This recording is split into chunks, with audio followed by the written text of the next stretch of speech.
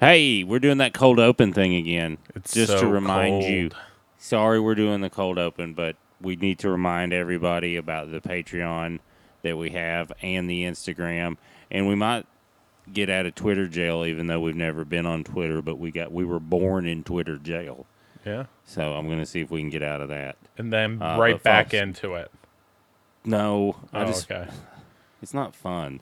It's like not. I've been to jail. You've been. It sucks. It works. You go to jail immediately. You're like, okay, I get it. I won't do that again. Let me out. And they're like, no, right now. You're like, son of a bitch. Anyway, Patreon, grown local, grown local pod, on Instagram or on Patreon. Light it up.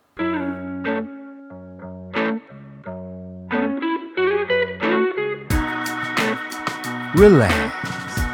Those beats mean you're now listening to the very real people and places that supply your high. This is Grown Local with Billy Wayne Davis and Mike McGowan.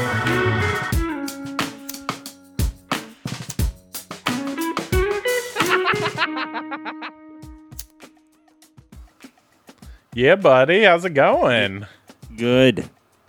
I mean, good for what, how the world is. Good for 2020?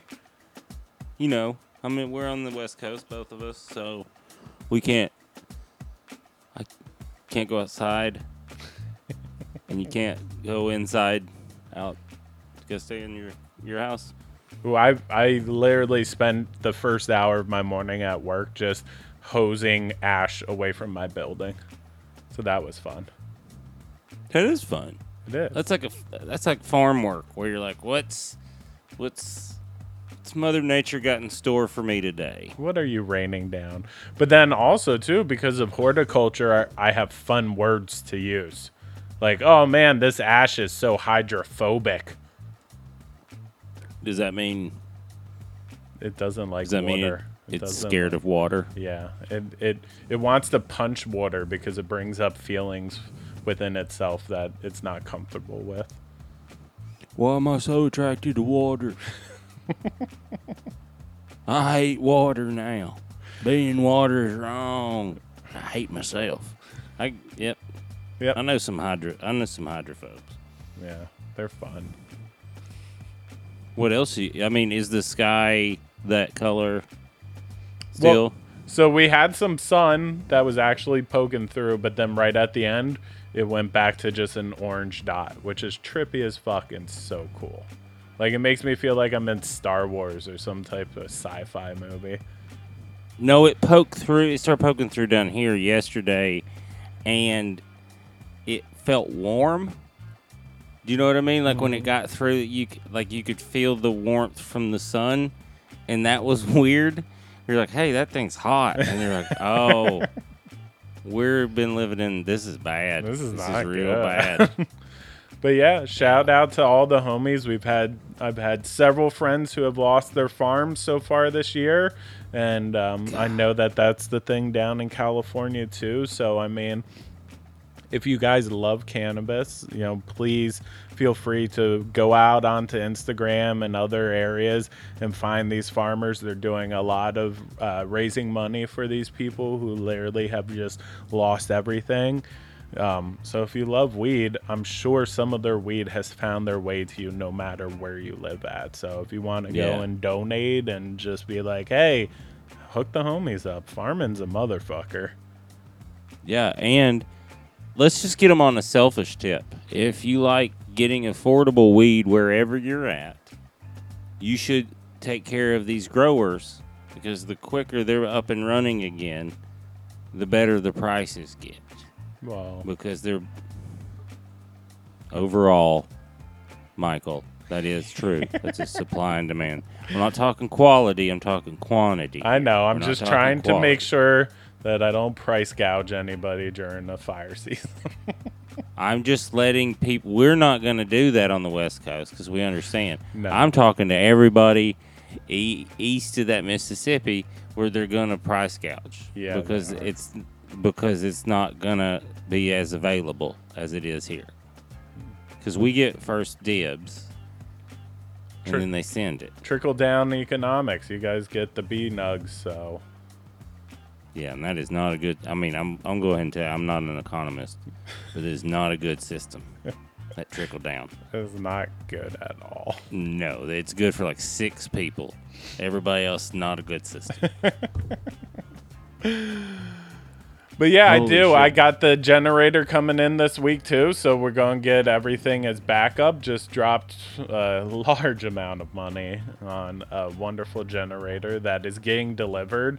And then it's always cool when you get a new toy and you're like, oh, the only way that you can play with it is we have to get an industrial size crane to move it from the trailer to where you actually want it to go. Well, that'll be quiet.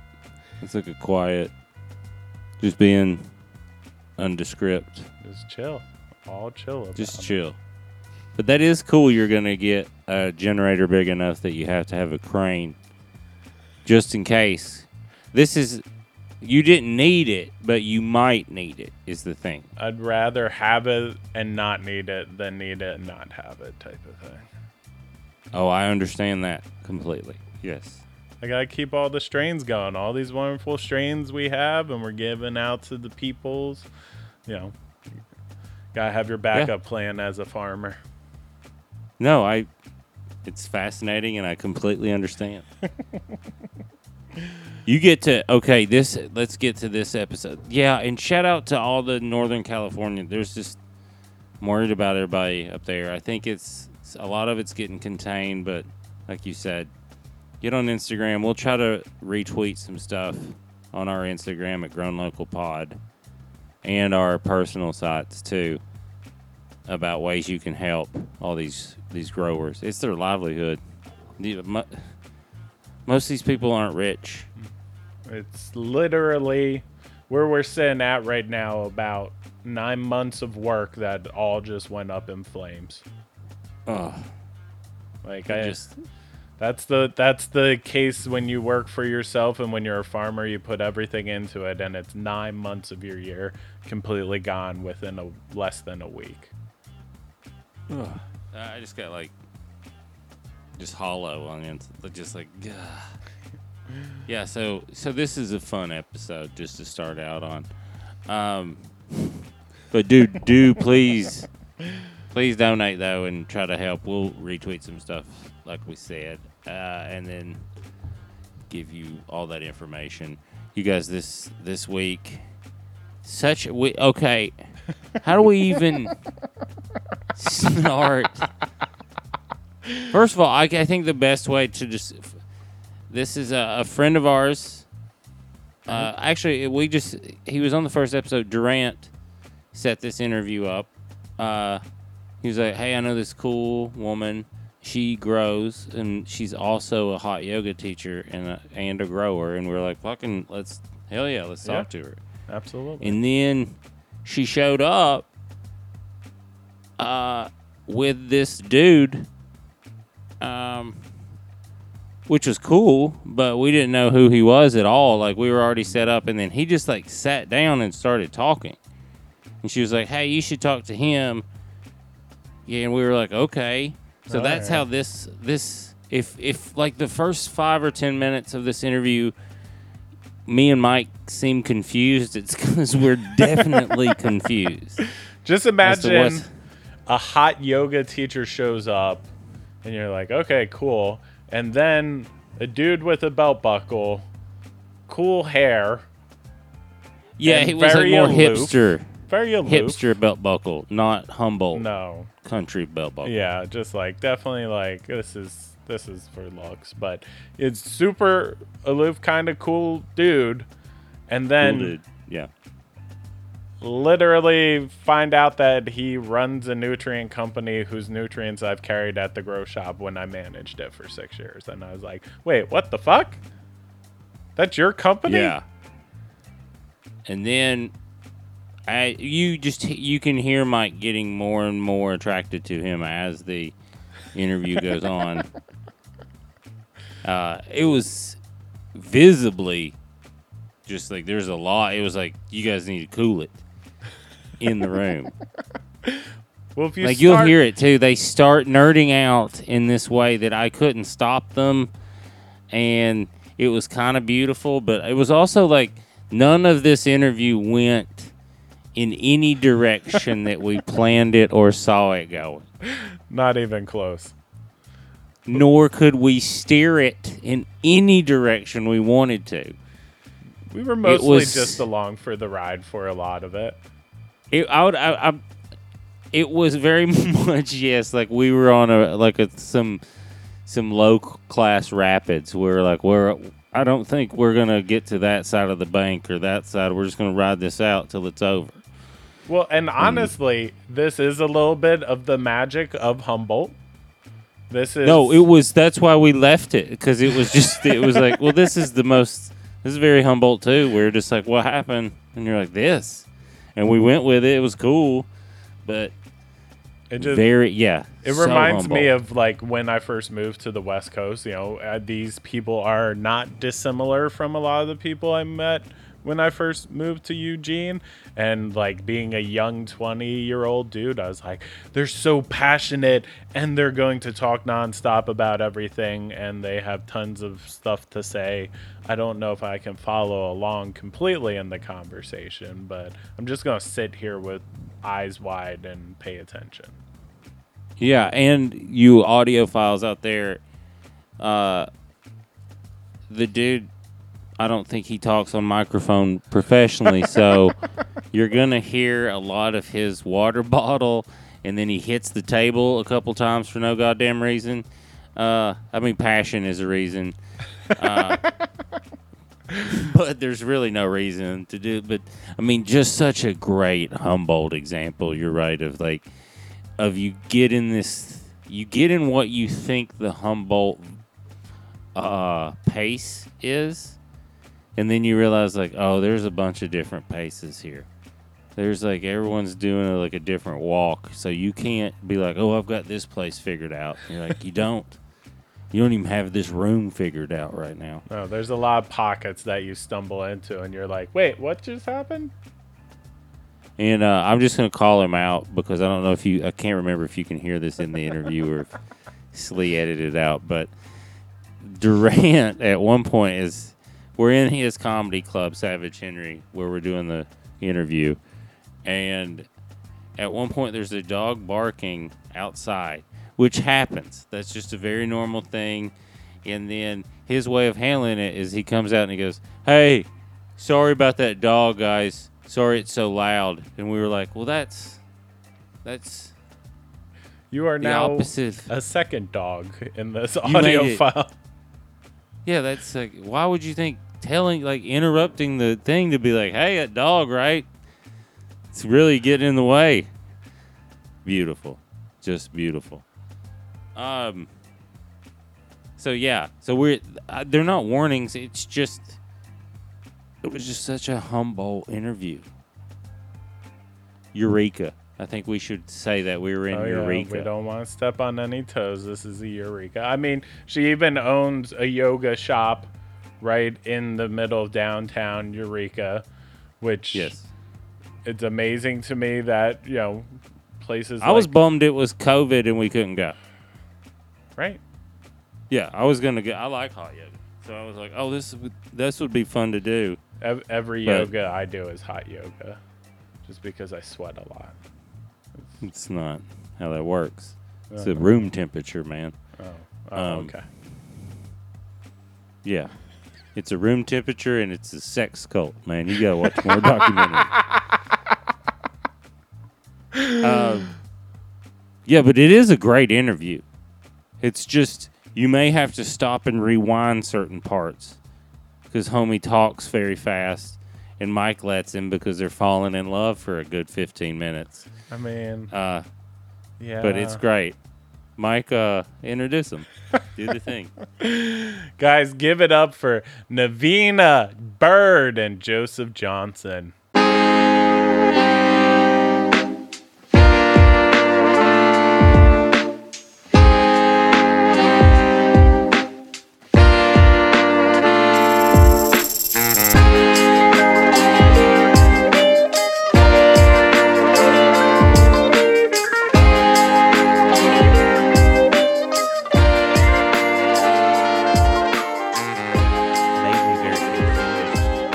As to why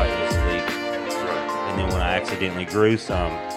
And I say accidentally, I found a seed and some bud, and then I threw it in my fucking raised bed garden next to all my other in LA. And I was like, my idea was like, I'm gonna do as little as possible and see what I can do with it, what happens. We generally put it with tomatoes so Camp couldn't see it. It was a camouflage. Yeah. And what I got out of it was like an ounce, because I did as little. I just watered it,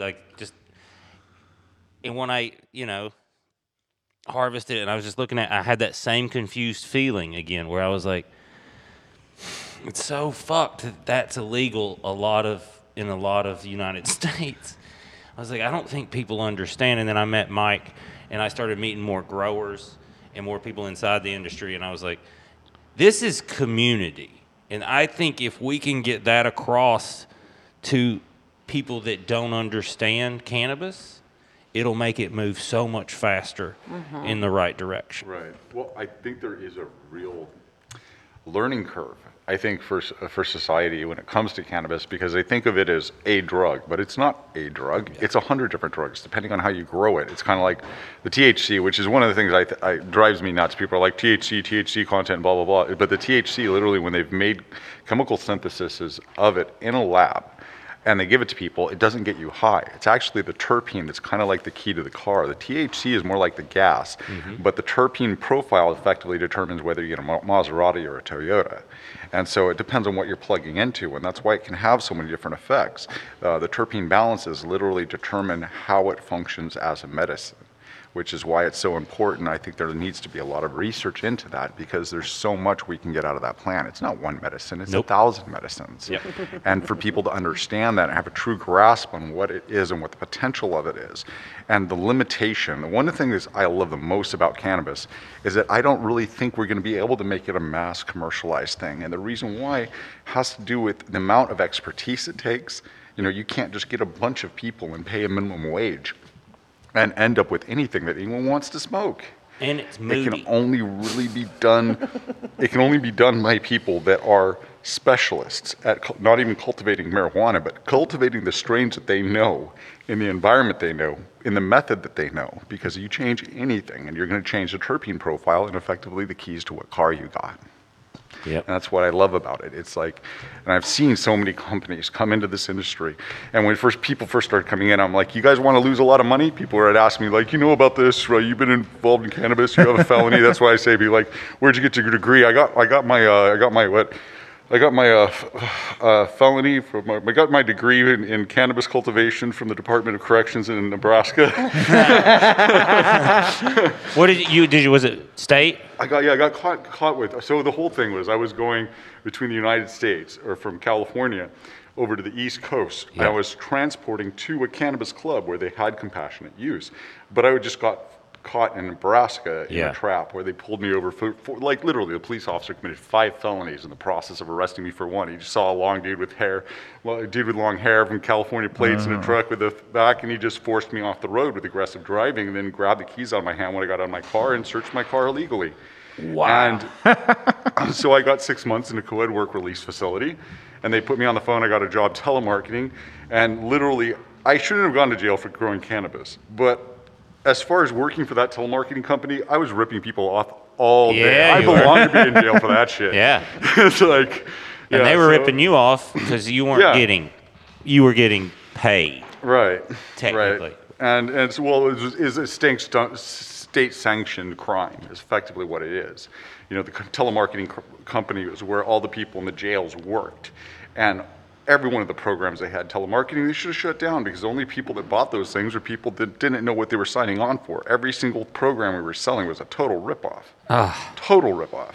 But it's either you go to sit in jail or you go and do telemarketing and make money. And, I still feel a little guilty for that. But not for growing cannabis. I understand. I heard what you said.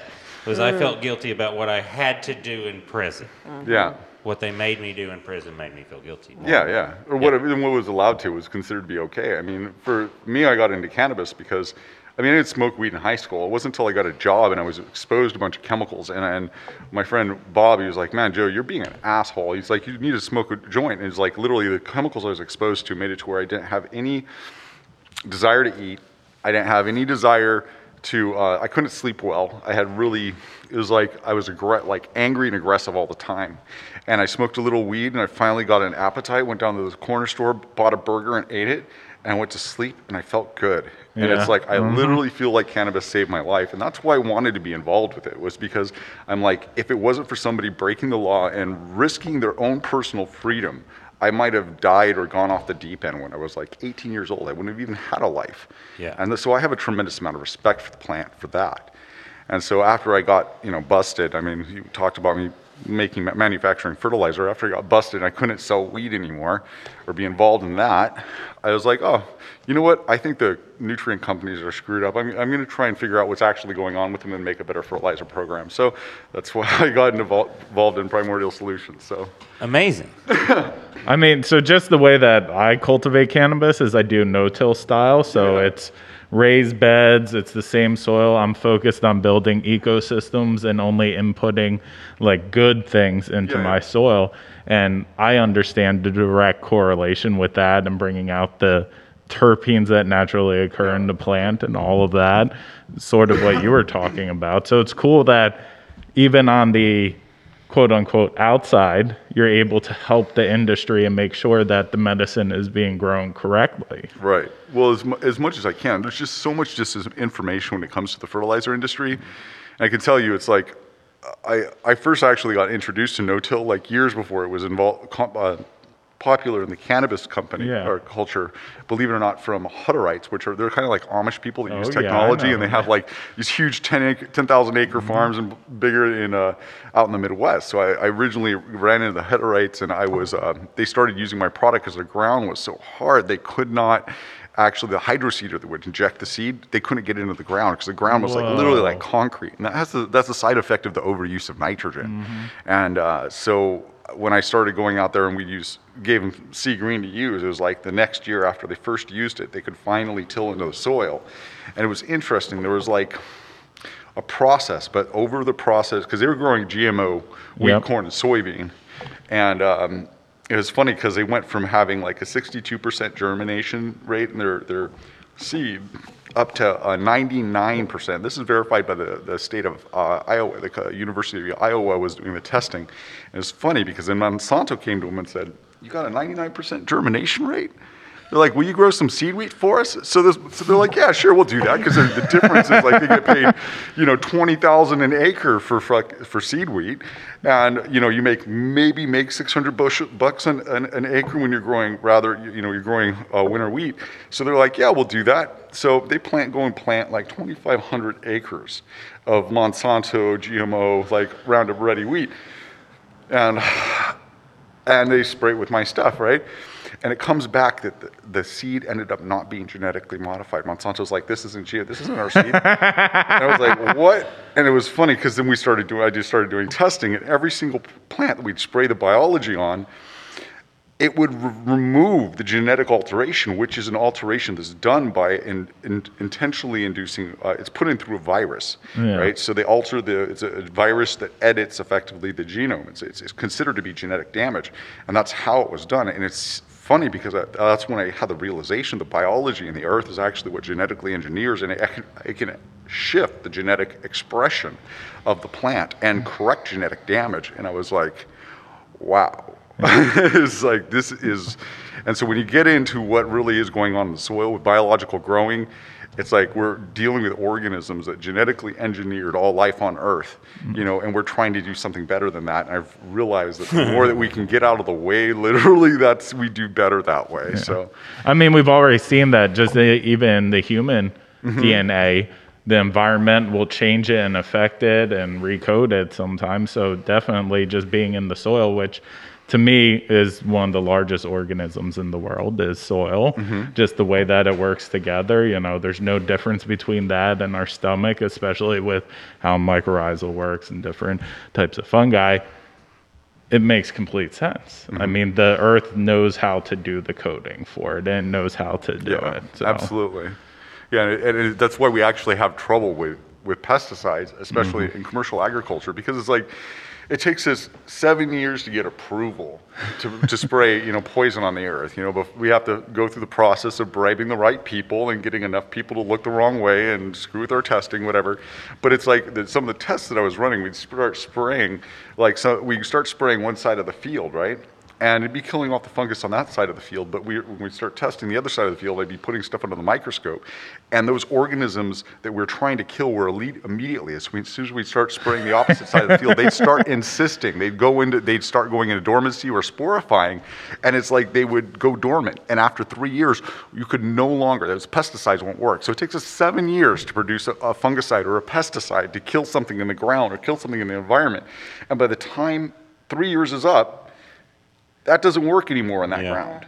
It literally takes as long, and so the only way that's possible is if there's organisms in the ground genetically engineering the whole of the microbial ecosystem to be resistant. And thank God that's the case, because if it didn't work that way, we would have already destroyed all of our farmland. It's amazing. God, literally. Thank goddess. Well, I've always said God is a black woman. Right. So. good answer.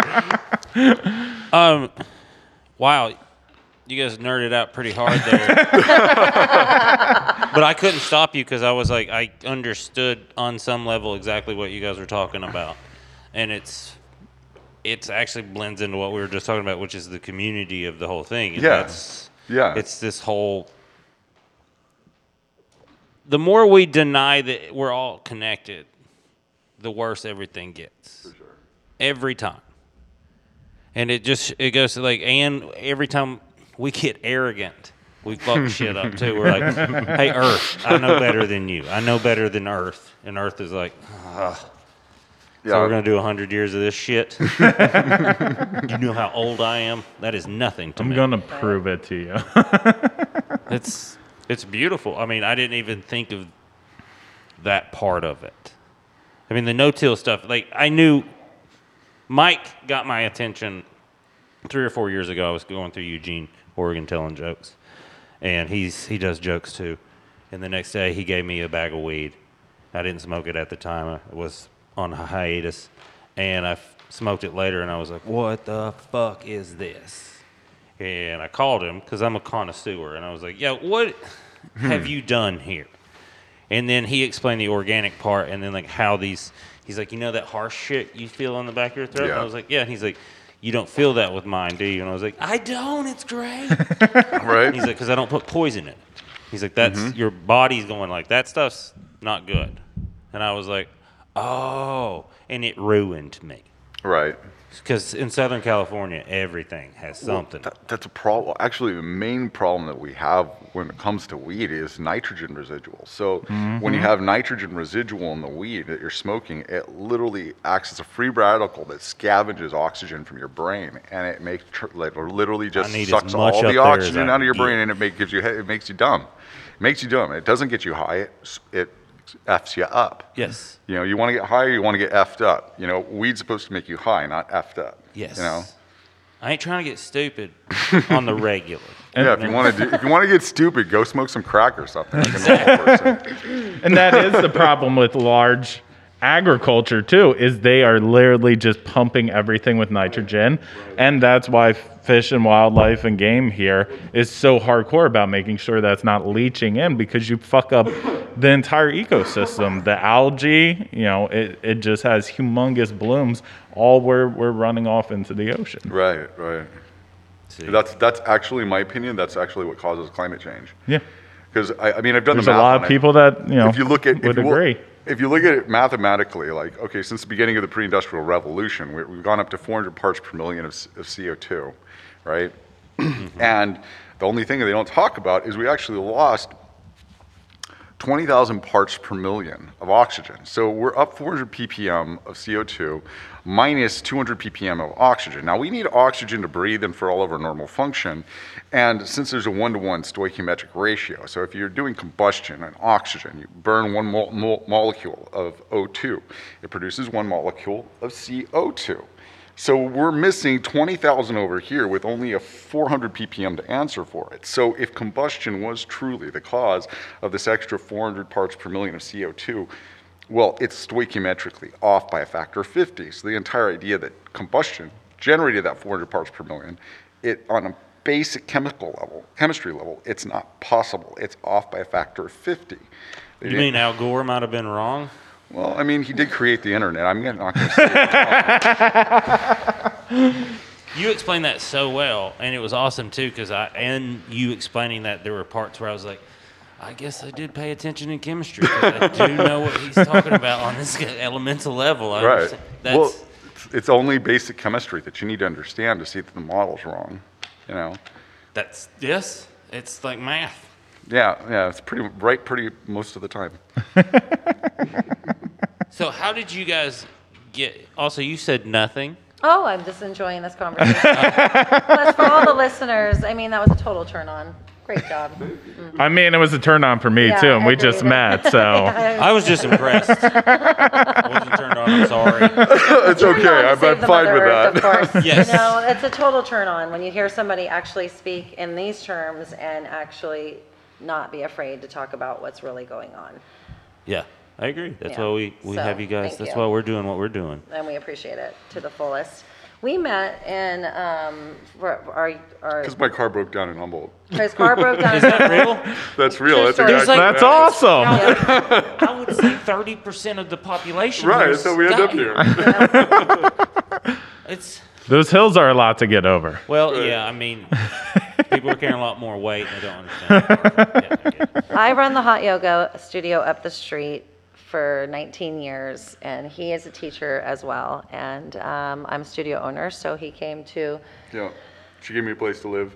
My car broke down. I was trying to get it fixed. It was funny. My buddy Jules, who runs Proper Productions down the way, or Proper Wellness Proper Dispensary. Wellness. He does proper productions for shows and stuff. But he just opened Proper Wellness down the street. It's evolved into a wellness dispensary, and so now the yoga studio has a neighbor across the way, and it's one of the best pairings for Humboldt County because yoga and yoga. cannabis go well. That sounds I perfect. practice Kundalini yoga, and I smoke a lot of cannabis.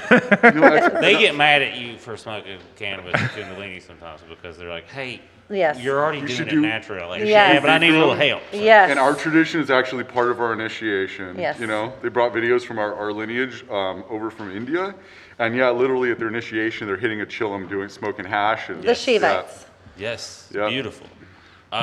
Yeah, and Kundalini is just a trick to make yourself high. Well, Indeed. originally it was a way to, if it was Yogi Bhajan's tradition, it was a way to is. cover up his he was connected with the CIA as far as smuggling like cocaine into America. So, Really? you know, he needed a way to cover up that, to embezzle and shift the money. Yeah. Actually, you can look into it. There's a Yeah, lot of it has information come out into that. It's recently. kind of My funny. father-in-law was on the was on the commune with him. Oh yeah. And then one day they asked him to go get stuff. They gave him money, and he'd been on there for like 2 or 3 years. And he got in the car. He hitchhiked and got in the car with a guy who had Budweiser and cigarettes. And motherfucker never went back. He still practiced, but he was like, Right, it's like Budweiser, cigarettes, Kundalini. yeah, he's like Cold he had a showers, turn on. forget that. Oh, it's so funny. Because he was like, I was sober for like 2 years. I was really high on that thing. And then this dude was drinking beer and smoking cigarettes. He was like, he looks so happy. I was like, let's do it. That's a great He story. was a beautiful It is man. a good Yeah. story. So what is it like having a yoga studio in Humboldt? Like, that has to be the most idyllic. I love it. It was one of the best decisions I made going to teacher training and opening up and being a part of this community. And I've taught a lot of people who have shared with me that they grew up in my studio. And I have also spent half my life there now. Are you from here? No, I'm originally from Los Angeles. Okay. But I moved from LA and lived on a, we call it Country Comfort, piece of land in Southern Oregon, off the 199 Hidden Creek Road. And I was a child in the marijuana industry when it was completely illegal. And my family, they would, guerrilla grow, so they would carry pot out into the hills in Southern Oregon, and they would take it to their patch. Whoa, that's awesome. So you knew all about it growing up. It was Absolutely. You knew not to talk about it, but it was like I did not talk about it. very open inside the family. They never Exactly. hid it from you at all. No. It's beautiful. No. So you've never seen you understood that there's a stigma, but you grew up with it not being a thing. Yeah, she grew up knowing that black markets matter. Yes. That's something that for you to truly understand the economy, and they don't teach it. No. Best business education you can get. On the podcast, we like to call it the people's market. I love it. Right? Because it is the people. The people started it. They were the ones that put their life on the line for it. And it really is a way for people that otherwise could not afford a decent quality of life. They couldn't feed their kids. They couldn't have homes. I mean, these people aren't criminals. They are just normal people that once the government decided to deregulate logging, let them cut down all of the trees and let the topsoil move into the rivers, plug up the rivers, kill off the fish, and destroy all the other natural avenues of income. People had two choices: either lose all your teeth and become a meth head in Blue Lake, or grow pot and live a normal life. And that's what it seems to be very clear what happened here. You know? Yes. I mean, other people that we've talked about on this podcast have talked about how the economy, in other areas just dried up here. And there was literally nothing else for people to do to, survive and to live a good life. I mean, at least in Eugene, a lot of my friends were all single mothers with kids who got to stay at home, raise those kids, got to spend that energy, didn't need government assistance or anything, and they're able to be productive in society and make a way for themselves. Same here. For 215, I would grow my indoor for Dennis Perone, who went for governor in San Francisco. So I have memories in my 20s being in San Francisco in the very first dispensary and coming out after dropping off legally at that time, because there was 215, my 2 pounds that I had grown for him. And seeing the that first one? Mm-hmm. Wow. Yeah. I just went to a museum where they redid the whole thing. It was an amazing 4-story, beautiful dispensary. And I come out, and there's a man in a wheelchair rejoicing that he has his medicine. Yeah. And I'll never forget that moment in time. In my 20s, standing there going, yes, this is the movement.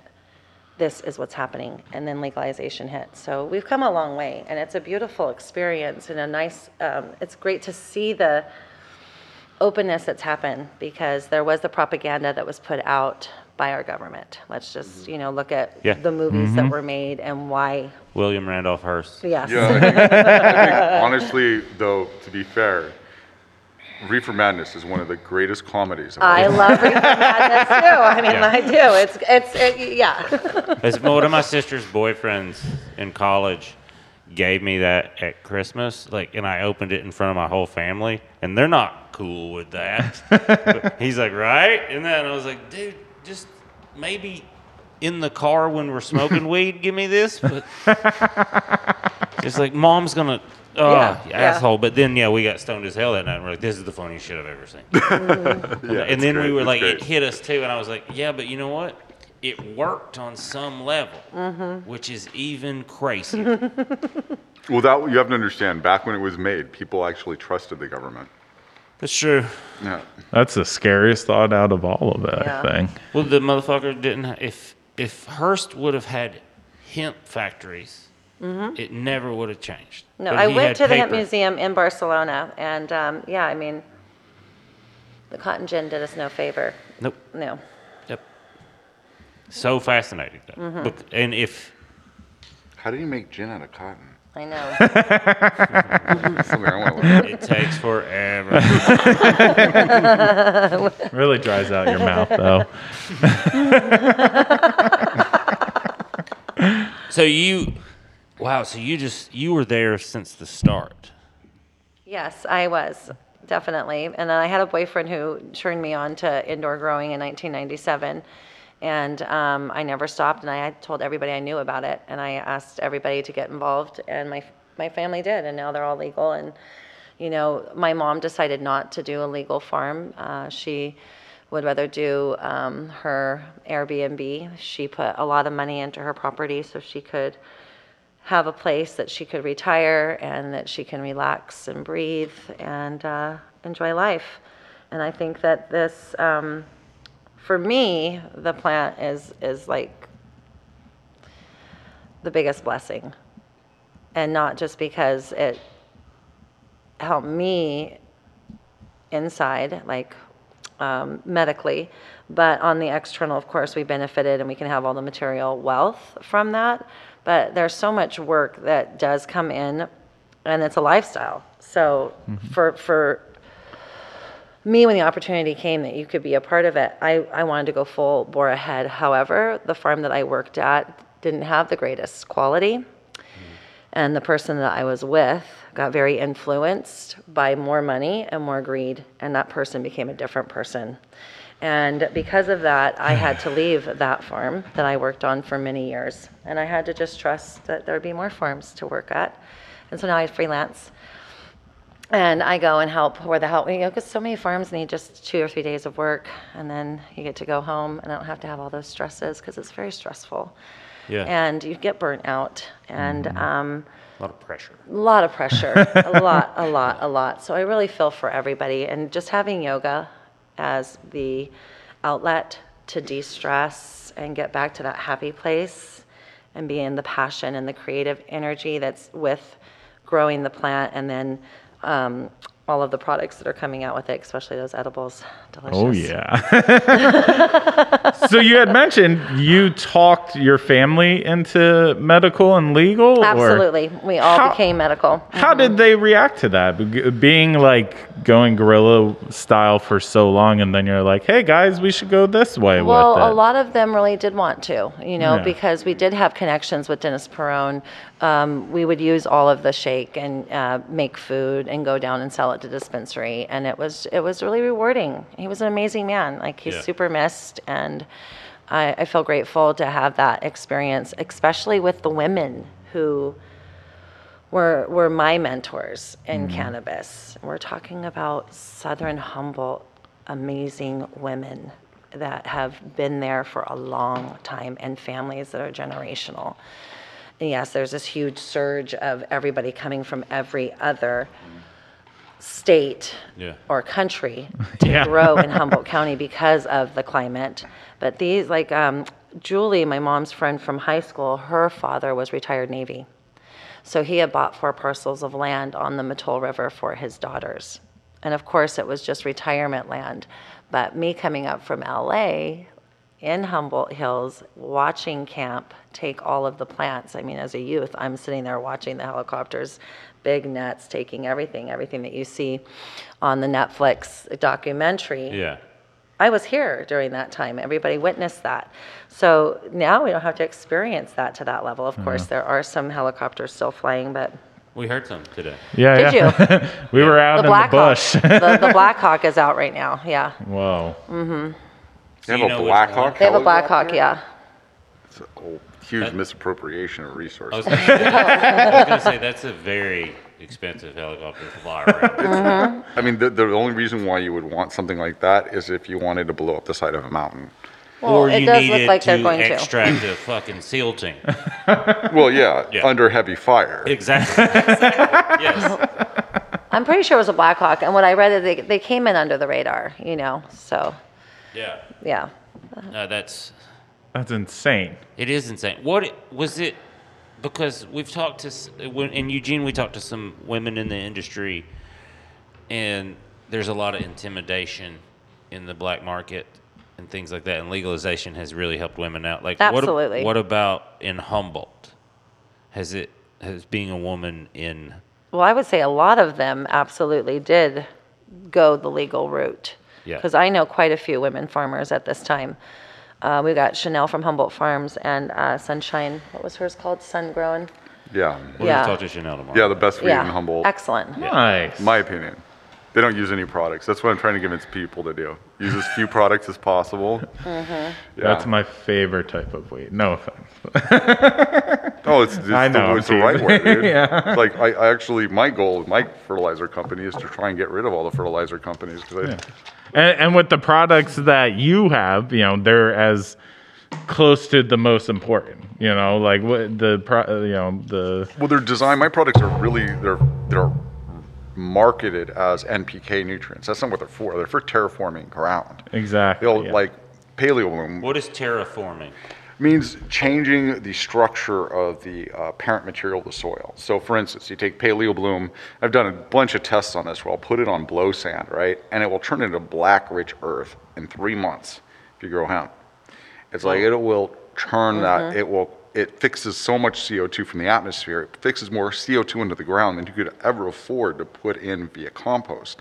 So the idea is you set up the biological processes that created life on Earth in the ground, and then it self-perpetuates as long as you don't do anything stupid, which is what I have trouble with, is convincing people not to buy products that they don't need and destroy the ground with. I'm like, you don't need to do that. They're like, well, no, I'm going to get better. No, you're not. No, you're not.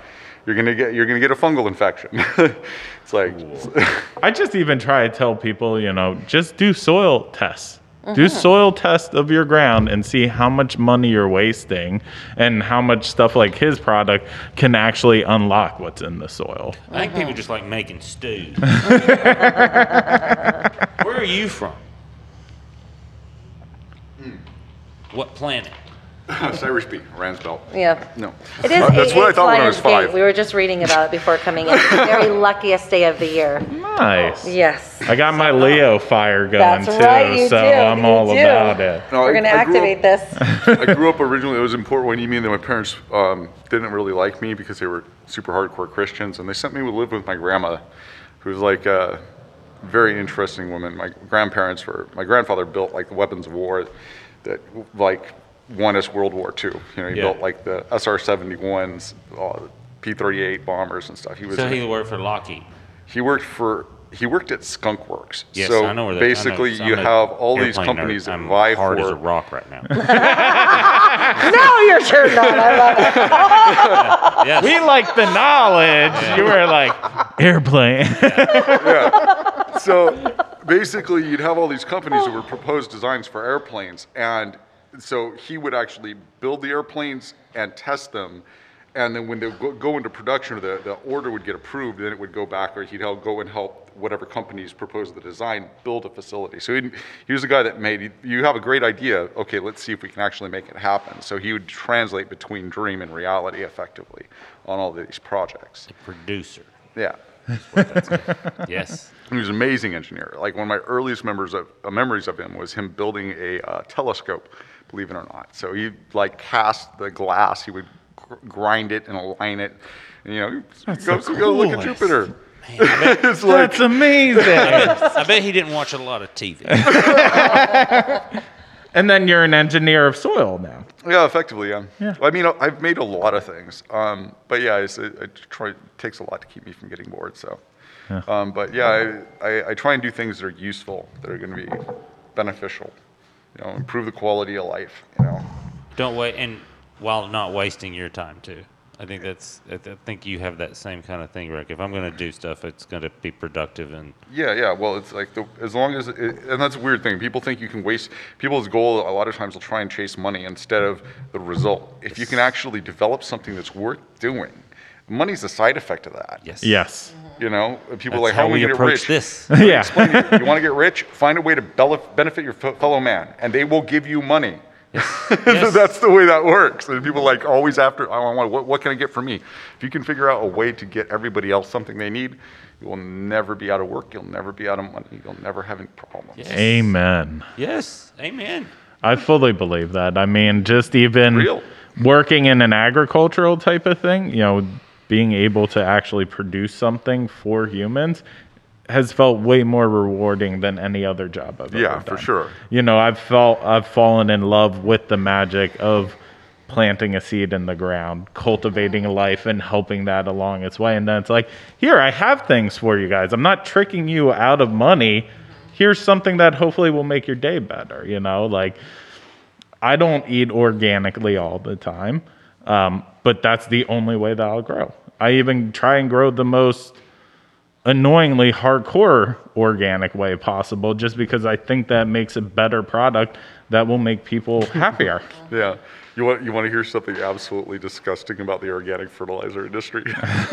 I have so many issues with it. I have a video online where I make certifiably organic liquid fish using battery acid and Drano. Yeah. I mean, if we really want to get into it, I don't know how much you want to talk about it, but organic certification of nutrients, how do you feel about that? We're just on Well, this I at think the baseline. entire organic standard, you got to understand something about the organic standard. It was written by the chemical industries that have been selling us the same shit. All they wanted to do was try and find a way to actually charge people more for something that looked like or pretended to be organic. And that is. No, they wouldn't do No, that. yeah, okay, I'm just a conspiracy theorist, but it's like, No way. They want to make more money for nothing. The funner part is one of the organic certification companies that everybody looks to, I won't say the 3 letters that they are, barely actually checks any of the nutrient companies that they certify as organic. It's only about 4% of the organic companies that they represent. They usually check the high nitrogen and pesticides first, but it's only 4% a year that they're actually checking. well, this is funny. I've been talking to a lot of people that seem to think OMRI is an organic certification agency, and it's not. Does anyone know that? It's not actually a government agency. It has no right Is to it offer. like the Federal Reserve where it's just like... Yeah, kind of. Yeah, effectively. Yeah. It's a private organization that does a review. It's a review board. It reviews your processes or what you claim and then gives you a stamp that says you're OMRI reviewed. It's not a certification. It does not guarantee you're organic. It's saying, we reviewed this company and, they're going to, they comply to the federal NOP standard. That's the National Organic Program is the NOP standard that was created by the federal government. Now, all OMRI is a private company that reviews what you claim your processes are and says, well, yes, they match the federal standards, or no, they do not. So you can charge $2 extra for everything you do now. Right, well, they've done such a great job marketing themselves, people think they're actually official, and they're not.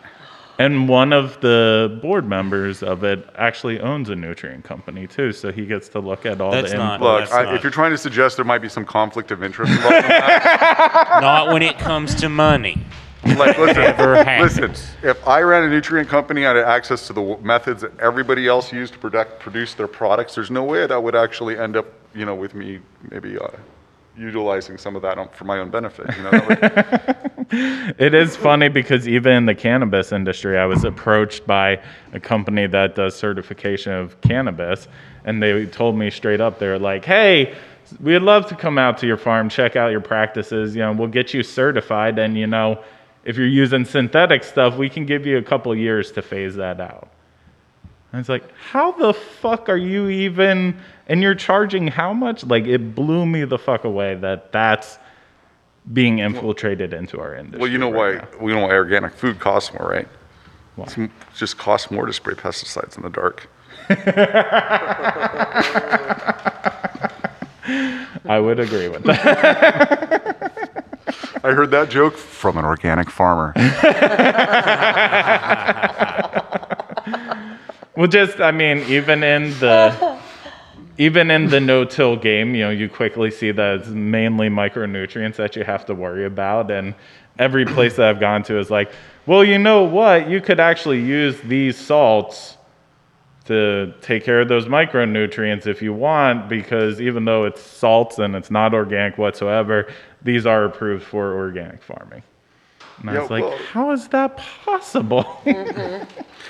Well, we could go down a huge rabbit hole when we go into, the specifics of fertility. But I think the most important place to start with that whole question is how exactly, if millions of years ago, plants grew 5 times as big as they do now, and there were no fertilizer companies, how did that happen? How did that happen? I would love to hear what you think. It was a biological process, not a chemical process.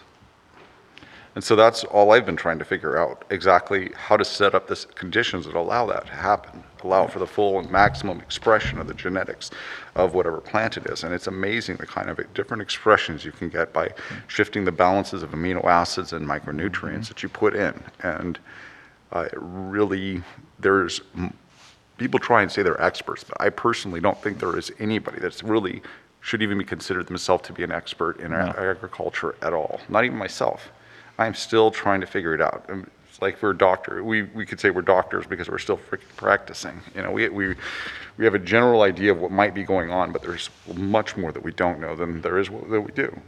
Yeah, that's the whole thing. I think it's a wonderful way to look at life in general, and that's that they talk about like any scientist worth a damn. When you ask them why stuff does stuff, even if they're so-called experts, they're like, we don't really know.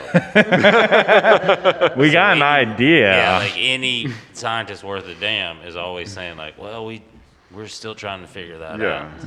So I just think that's a wonderful way to look at life, where it's like, I mean, it's also that way of, I remember this guy that spoke to us in whatever, you know, you just go things, and sometimes stuff gets in your brain and sometimes it doesn't.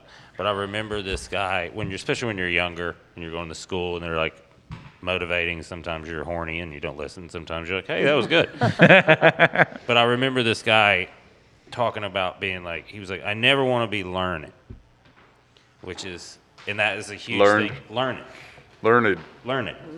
Which means I'm done. Right.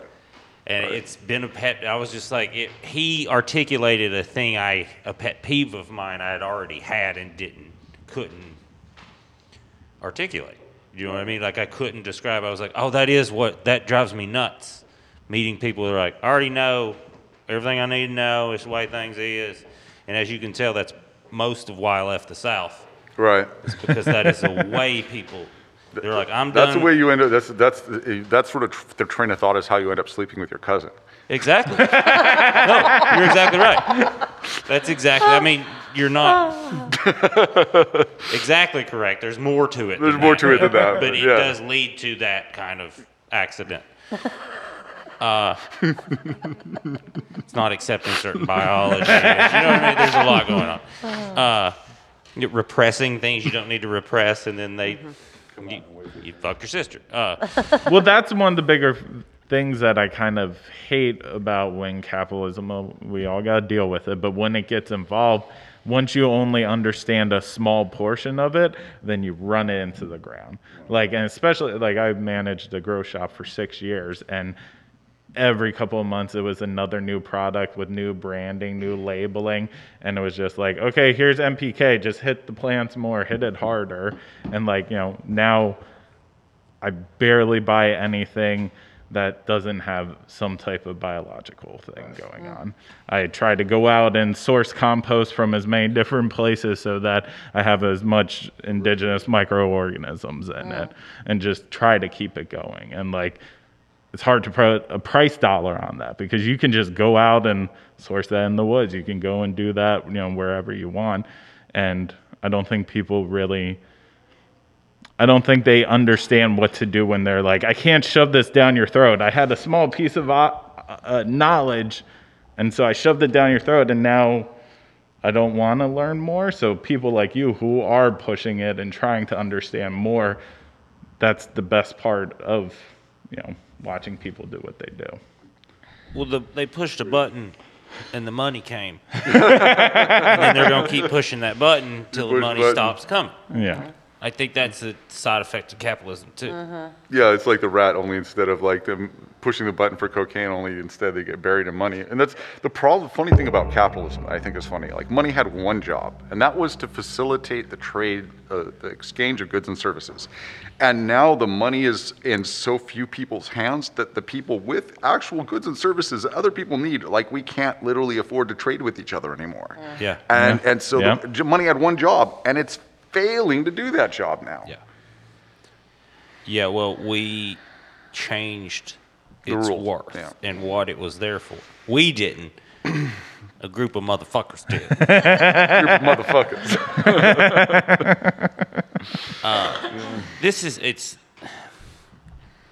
It's so fascinating to me because hearing you guys nerd out on the organic side, because we've also talked to a lot of people that have been on hills and been on the mountains and had good and bad experiences, which everyone has good and bad. Mm-hmm. But they talk about the trash. And, you know, the interesting thing is there's more community talk here than I expected. And I'll be honest, like because there's that certain stigma about Humboldt too, and then there's certain experiences I've had throughout my thing. So I was like, hey, there's this outlaw shit down there that's not. There's a bravado here. Right. And we've met a lot of more salt of the earth people in the community. I think the struggle with legalization has brought the community together, Absolutely. which I'm beginning to understand that's what's happening. And it's pushing out this other element, which is really interesting to watch. But the organic side, because there are so many great nutrient companies and soil here, like that's got to drive y'all. Like that's got to be part of why you're like, you guys can't do it like that. You're fucking up our shit. Yeah. So Well- I think that's it seems to be policing itself. Yeah, I mean, and even when it comes to biology, I mean, I kind of got in trouble at one point. I'm not going to mention who it was, but somebody asked me, one of my customers asked me, they're like, hey, Joseph, what do you think of this biological product? And I'm like, I really don't know. I have to find out more about it. And I'm like, okay, so I went and looked into it. And all the organisms in it were actually prominent human pathogens. So I'm like, oh, crap. I think I know which product this is. So I wrote up a paper on every single, I collected literally studies that had been done on every single organism, mentioning the positives that had been done in agricultural studies and the negatives. And I put them all together in one, and I got a call from their company, and they were not happy with me. And the next time I was at a trade show, I had like two of their boys like coming up and like just mad dogging me and talking shit. They're like, no, you're talking crap about product. I'm like, look, I didn't say shit bad about your product. I literally just collected white pepper studies that were done by doctors. UC Davis, medical doctors. I didn't say shit. This is literally what these doctors said about these organisms killing these people. And maybe we shouldn't be spraying that onto plants that we're giving to people with compromised immune systems. Blah, blah, blah. And it's like, Yes. yeah. And I got some money on what company. So how do you regulate?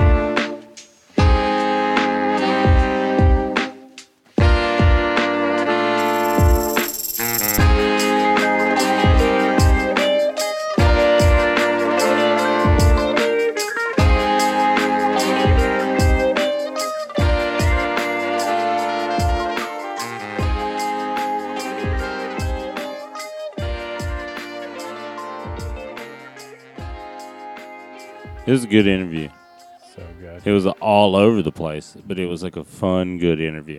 So much information back and forth, and then different types of realities of life and different types of understanding of the cannabis industry. So it was great. Wouldn't you say it was the complete opposite of the last episode with Ed Laidlaw? So much so. Yeah, that's I don't think he's ever done yoga or anything else these people are into. that was our that is the order. I did think of that. That is the order of the interviews, the way we did them. That's probably why too, coming from Ed's interview, that the first 15 minutes I'm just sitting there going like, what the hell is happening? Because the one before was like, there's a lot of order, and we're just like, this is the way things are. And you're like, yeah, I feel safe here. And then the next one, you're like, I'm having fun, but I don't know what's going to happen. You grow it. Hey, what are you getting a generator to protect right now? Oh, man. Oh, so we just literally had them bucking down. So this is kind of the neat thing is we talk about this weekly, a little check-in, so you get to see the different stages of it. But right now they're bucking down the strawberry shortcake cookies. So that's after we do the full plant dry and cure. They cut it down to smaller pieces with the nugs on the branch. And then what we do is called bucking it down, where we cut the nugs off of the branches and we just have these humongous tubs of just pounds and pounds of this strawberry shortcake cookie just waiting to be trimmed up. And it's fantastic. It's really cool. And then we also have... It sounds so odd. Like, it just sounds just... my worst day of work.